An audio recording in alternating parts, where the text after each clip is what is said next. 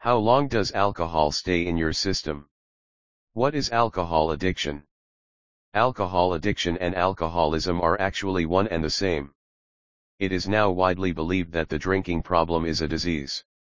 Like all diseases, which can affect your both physical or mental health, which can also lead to a lack of energy and social problems and difficulty managing responsibilities.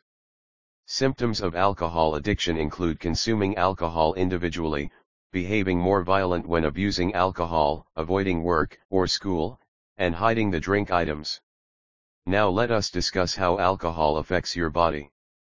Many of us consume alcohol to decompress and socialize.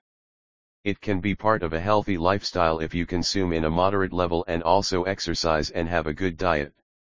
But abusing too of drinks leads to alcohol addiction, and it can affect both of your physical as well as mental health. 1 brain, 2 liver, 3 stomach, 4 pancreas, 5 heart, 6 bones.